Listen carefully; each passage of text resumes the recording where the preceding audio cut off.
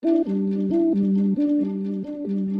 to Temperature Check, a podcast about climate, justice, and the people making a difference.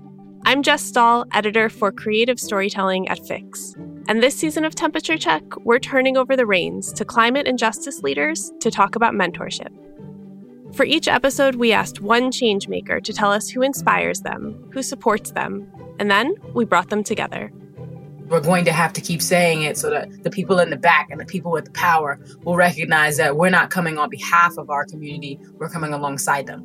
I think I see you as a mentor, and we kind of created a community where, we can mentor each other.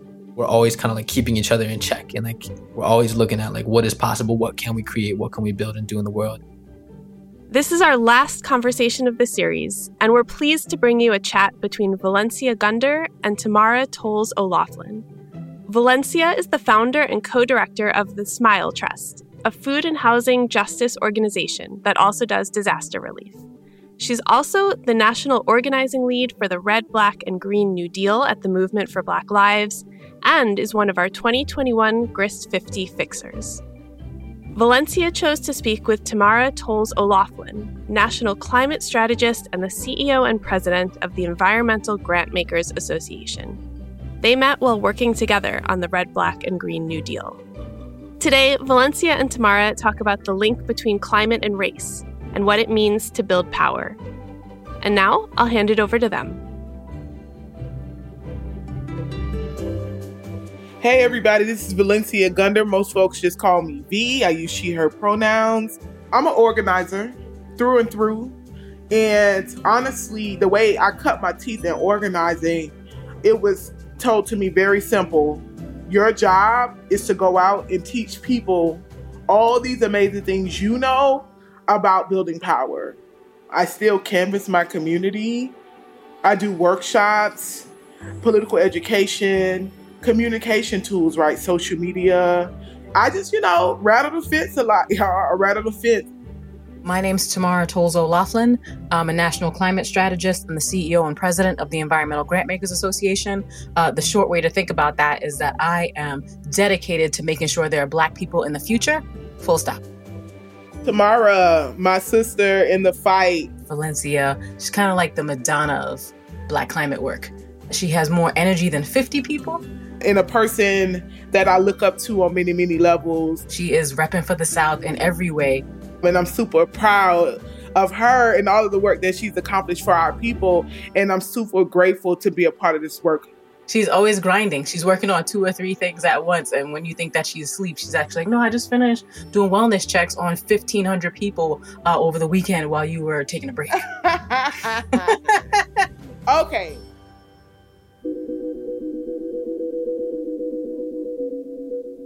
I met Tamara when I started to work at Movement for Black Lives with the Red, Black, and Green New Deal. She also heavily committed to the Red, Black, and Green New Deal.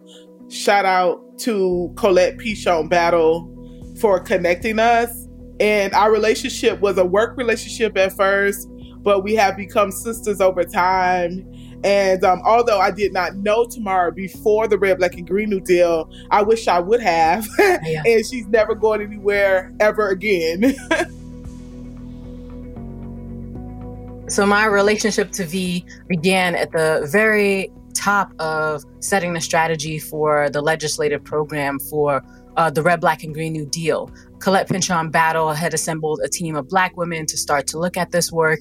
And because I have been working on local, national, and municipal area, it was a really fun opportunity to jump in and start to design the big conversation that we need to have about how air, water, lands, and human survival is either built into the system or cut out of it.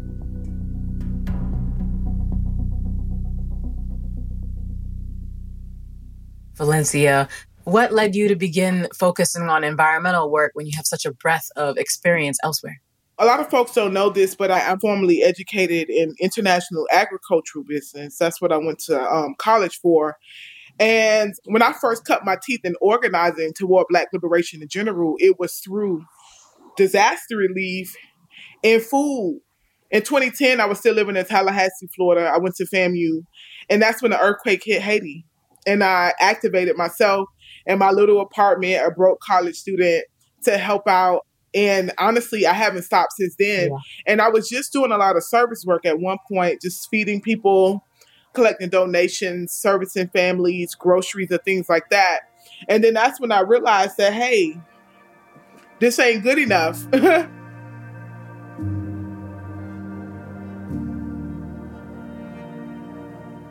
Not just feeding people, but people need to know how to be able to feed themselves. Food shortages. I noticed when I got back to Miami, people just did not have the means to feed themselves. And I'm just like, it has to be an issue. And ever since then, I have been doing climate and environmental justice work because honestly, I believe that all human beings deserve safe housing, healthy food, and the ability to breathe. And if the climate is messed up, if the environment is messed up, those things just cannot happen. That's right. So that's why I got into the work, and I'm staying into the work because we only got one Earth. And I feel like I should do my part to make sure that she's good. What about you, Tamara? I started doing work that involved people and planet in 1999, 2000. My very first campaign was knocking doors for the campaign to end the death penalty in New York City, going into communities that have been ravaged by over-policing. And that work was happening alongside a job that I had at the New York City Department of Environmental Protection.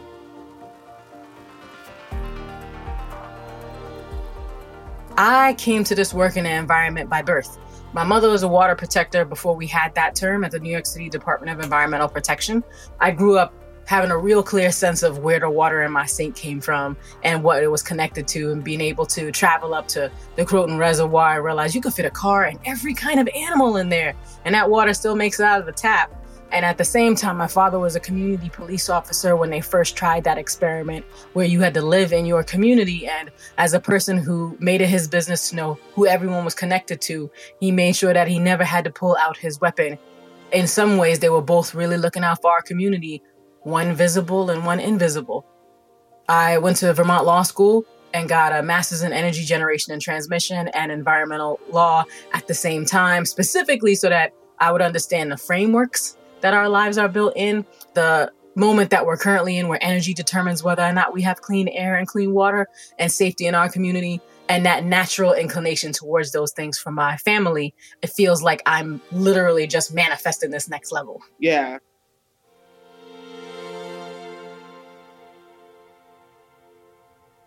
V, can you talk about any personal experiences that led to your work, fighting for people in community, particularly whether they are housed or unhoused?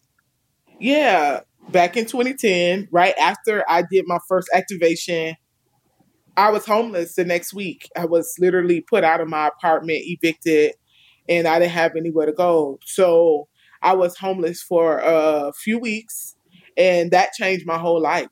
I then understood how you could be a paycheck away from the street, because that was my reality. I also knew and understood the lack of service, the lack of dignity, and the lack of support unsheltered folks have. I also knew and understood the narrative that was being created around unsheltered folks. And while I was homeless, I actually was sitting in front of a local library in Tallahassee one night. It was like 2 a.m, sitting there with my little one suitcase in a box. And I was like, when I get on my feet, I'm going to help people. I'm going to start helping people. And it took me 3-4 years to get myself back together, but I started helping people.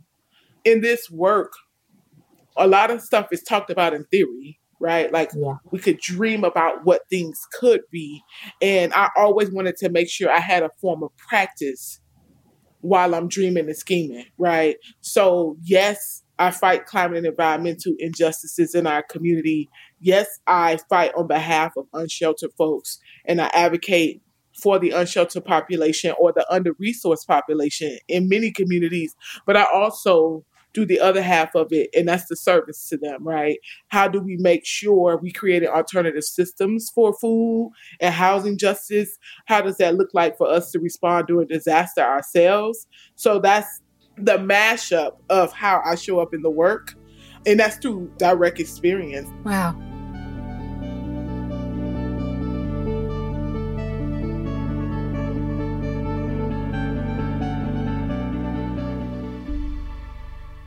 So Tamara, we both worked on the Red, Black, and Green New Deal.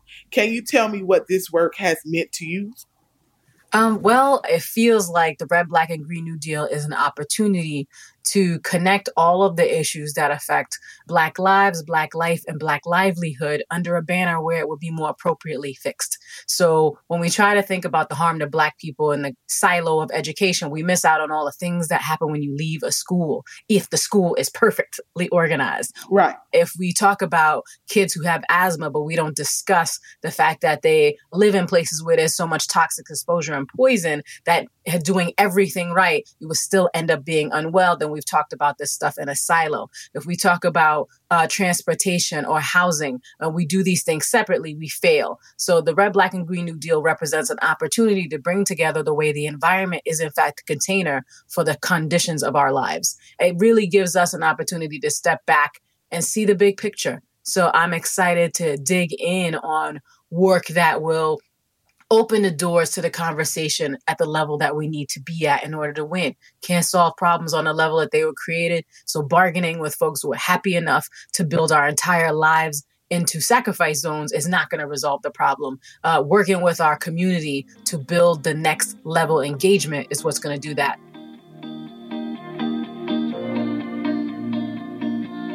There are Black people doing this work who work inside of green organizations and folks who are plumbers who just don't want to die on a fiery gas ball. And so we don't have the kinds of hierarchy that you might find in a different kind of configuration because the main invitation to come into this work is a desire to see change. So I am a nerd and I get to hang out with the nerdy part of the configuration that thinks about policy, that thinks about what kinds of major levers we would have to move at the federal government. So I'm a part of what we call the hive. Period.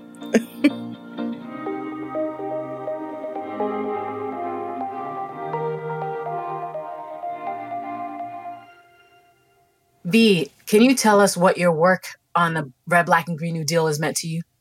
So it means everything to me. I wake up every day super happy to join in on the work. I'm always happy to be in the collective space with the Black Hive. Yeah. When I was first approached to be a part of the group to lead the vision for the Red, Black, and Green New Deal, I was honored. I've been doing climate and environmental justice work a long time. And through my experience, this work has been heavily white space. So when I heard that the movement for Black lives and a group of folks wanted to come together and do a Red, Black, and Green New Deal, one, Red, Black, and Green is a international symbol for Pan-Africanism and to carry on the work of our dear ancestor Marcus Garvey and the Garveyites, and then to tie it to the Green New Deal. I thought it was amazing. It has exposed me to somewhat of 170 Black climate and environmental justice leaders across the United States. They're some of the most smartest people I know. I learn something brand new every day talking to them.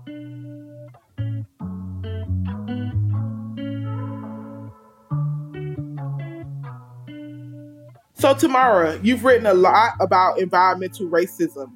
Can you share with me the importance of making sure people understand the links between climate and race? Sure. So, the title that I usually hang out under is that I'm an environmentalist, mostly because there are things we have done to segregate out the ways different people show up in this work. If you work on conservation, you are operating in one space of the work. If you work on environmental justice, you are unfortunately siloed into another wing of the work. Environmental racism really holds space for the idea that the only reason Black people are subject to having shorter lifespans, poorer health, and are more likely to be harmed and to lose their homes, their lives, or their livelihoods to climate-related events is because racism has determined the engagement that we get to have with our resources, our access to power, our ability to decide where we're going to live, what kinds of food we will have access to. So environmental racism is a long-term scientific study that really looks at how this social construct, which isn't real, by the way, of race really is a social determinant of whether or not a person will survive the climate crisis. So the work of climate in various organizations that are focused on it, if they don't have a race lens, if they don't have a gender lens, if they don't have a class lens, cannot possibly do the work of climate and environment, because those are the terms of engagement in the ways that people will either survive and thrive or die.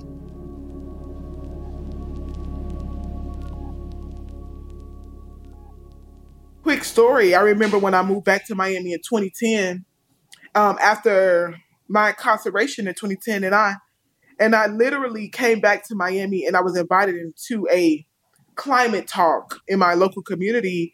And the first thing I said, I was like, I don't want to go in here and listen to these white scientists tell me about the earth. And that's not what they did. They actually want to hear how we were understanding climate. And I thought that was amazing, right? And to hear people in my local community saying right out, they're going to come take our communities because it doesn't flood. And I remember in that moment that my grandfather used to say the same thing. Wow. And I, from there, understood how climate was impacting specifically Black communities in that moment. And I understood right then that I noticed the link between race and climate. So I wanted to make sure everybody else knew it. That's right. That's right. People already know that climate is impacting them. They just don't understand their power to make a change around it, right? If you listen to people when you walk through communities or you talk to community members, they understand. Like this sun is way hotter than it was when I was a child 30 years ago, or I never felt a winter this cold before, or they've never seen a hurricane cover a whole state. They may not know the science behind it, but they know the feeling. They're feeling it, right? When you hear elders saying like, it's so hard for me to walk down the street when it's extremely hot because I can't breathe properly, right? And the climate scientists will be like, ozone. Right. Right. Extreme heat does impact your respiratory system, but they don't know that, but they do know the feeling because they're living it. They have a lived experience, which to me outshines all of the political education that I've been taught. So my job and a lot of our jobs as organizers or people that's in leadership of climate and environmental justice is just to show people the justice side of it, right? They're feeling the impacts to their lived experience. But when you give them the tool, hey, this thing is not happening by mistake. It's happening by design.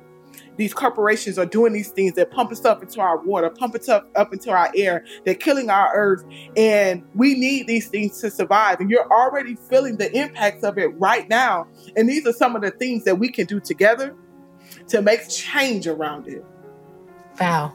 I feel like you are so clear about what it will take for us to do this work and what it means. I'm thrilled that you just raised the misconception that people have that we have to bring something to community other than an outstretched hand to do the work together. People often act as though those folks, who are those folks? We are those folks. Like those folks don't understand. No, those folks haven't been invited into the conversation. They have not been given the basic information. They have not been empowered. So we're going to have to keep saying it so that the people in the back and the people with the power will recognize that we're not coming on behalf of our community. We're coming alongside them. Right.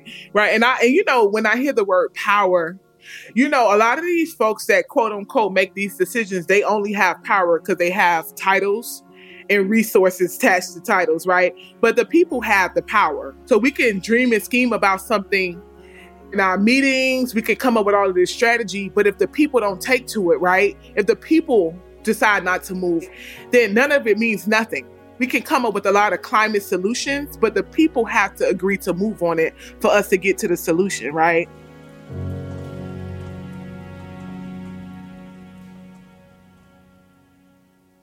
I also always like to show examples of how, if you look at local communities where people are already practicing solutions on many levels. And we know that this whole movement in general, especially the environmental and climate justice movement, was started by Black people standing up for their communities. Nobody gave them climate science, but they knew that dumping toxic waste in their communities next to their children's schools and playgrounds, they knew that something was wrong and they stood up for it, right?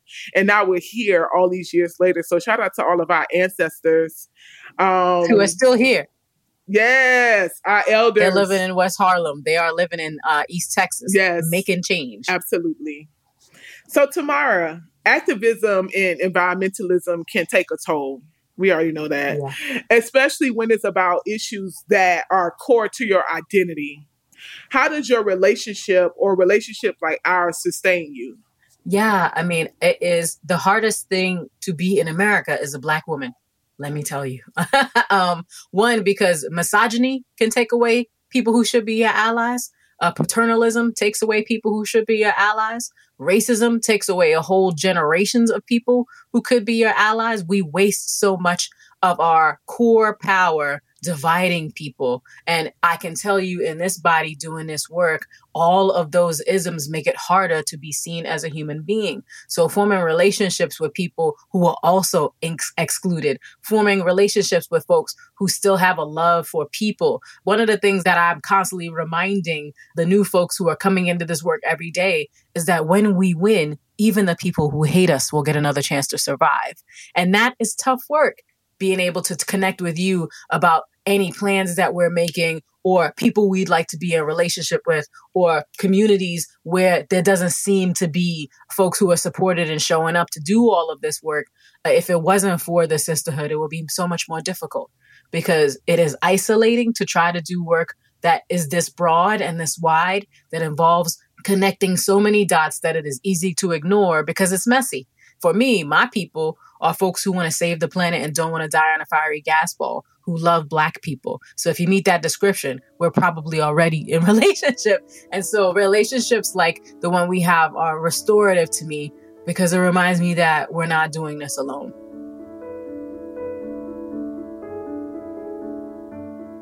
And V, can you talk to me a little bit about how you nourish and sustain yourself in this really difficult work? Yeah, I'm always searching for other Black people, especially Black women that are in the work. I need Black women to be a part of this work because before I even started working at InfraBL, I felt like I only knew a few Black women in this work. And I was like, I know this can't be true. I know this can't be true. It's more, it's more, it's more. And I found a sea of Black people that care about our earth. And honestly, as a queer Black woman myself, sometimes are asked to only bring one part of me, or folks want to tokenize me in certain ways, especially in the environmental climate justice movement. And I'm like, no, I'm a whole person. And I'm trying to save my whole self, right? And my whole entire community. Being Black is not a monolith, right? It's all different types of Black people from different backgrounds, different sexualities and identities. And I want to build climate and disaster resiliency for all of the Black people, right? The relationships that I hold and the people that I learn from, being able to pick up my phone and ask questions. And I'm very transparent. And Tamara will tell y'all, I'm very transparent about what I don't know, what's not my wheelhouse. I cut my teeth in, like I said, disaster and food and then water, right? So when it comes to energy and democracy and other pieces like that, I'm still learning. But the great thing about it is I could pick up the phone and call a person like Tamara or so many others, and they teach me willingly every single time. And I'm so grateful for that. Yeah. Honestly, the work is so heavy. Sometimes you do need a small group of people you can trust to vent to share ideas when other people who are not Black won't understand why we need to attack the work in this framework or from this lens. And sometimes people make you feel crazy when you talk, right? And Black women were always being labeled as certain things. And when I talk to other Black women that's in the climate and environmental justice movement, soon as I open my mouth, they understand fully. That's so helpful. That's one of the reasons why I don't walk away from the work, because of other Black women that's in the work with me. And I'm so grateful for the times that they hold me, or they step up for me, or they step in front of me to make sure people don't attack me, or when people do attack me, and I always do the same for them. And that's one of the most amazing things about being in this work and identifying other people who understand the work in the way that you do.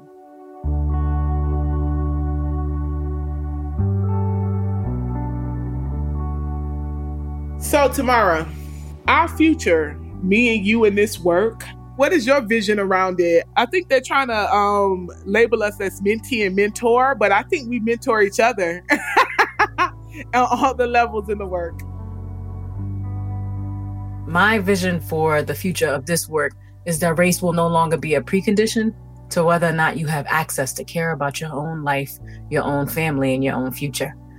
It would be really incredible if by the time we run out of these categories, which are of an old time and beliefs that never did make sense, that we have come up with new ways of working so that we can include people so that the largest number of folks survive what is coming. My vision for the future is that 2030 doesn't sneak up on us, that 2050 doesn't find us among a bunch of cities, towns, and states with higher walls than deeper relationships, that we can figure out how to make sure the largest number of people survive, and that as people lose their homes or their land, they are welcome to other places where they can rebuild their lives and moved through support from their government and their community.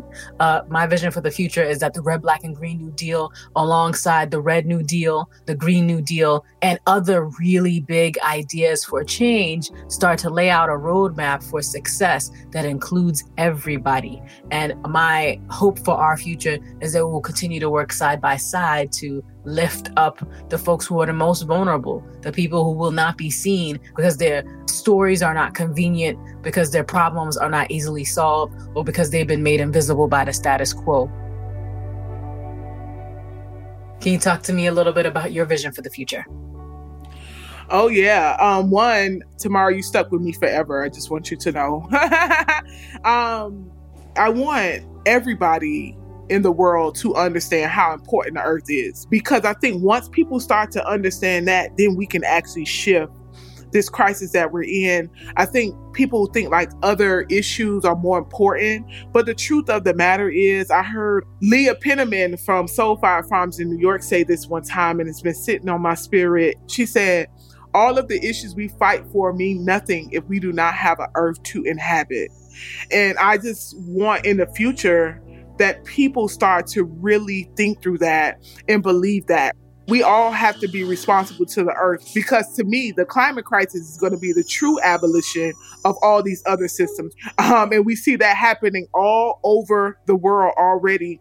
And then I also would like to see a future of policy that is actually representative of the people who are the most impacted. And one of my goals with the future for Red, Black, and Green New Deal, and with you, Tamara, is for us to make sure that the Red, Black, and Green is a tool of power for us to hold our government accountable. And then when we go to our government federally, statewide, locally, or globally, that they know that it's going to be a no-go on things that will harm Black people. The Red, Black, and Green New Deal will not leave any Black people out of our solutions. And we mean that in all of the ways. And I'm just super excited to continue to build with you and others so that we can build true resiliency for Black people all over the world.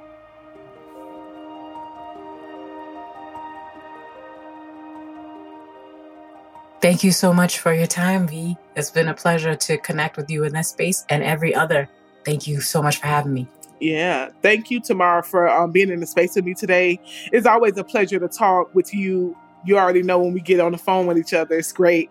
I am so looking forward to more work in the future, us building more solutions together, us sharpening each other, and sharing all of this great knowledge that we both have with our communities far and wide.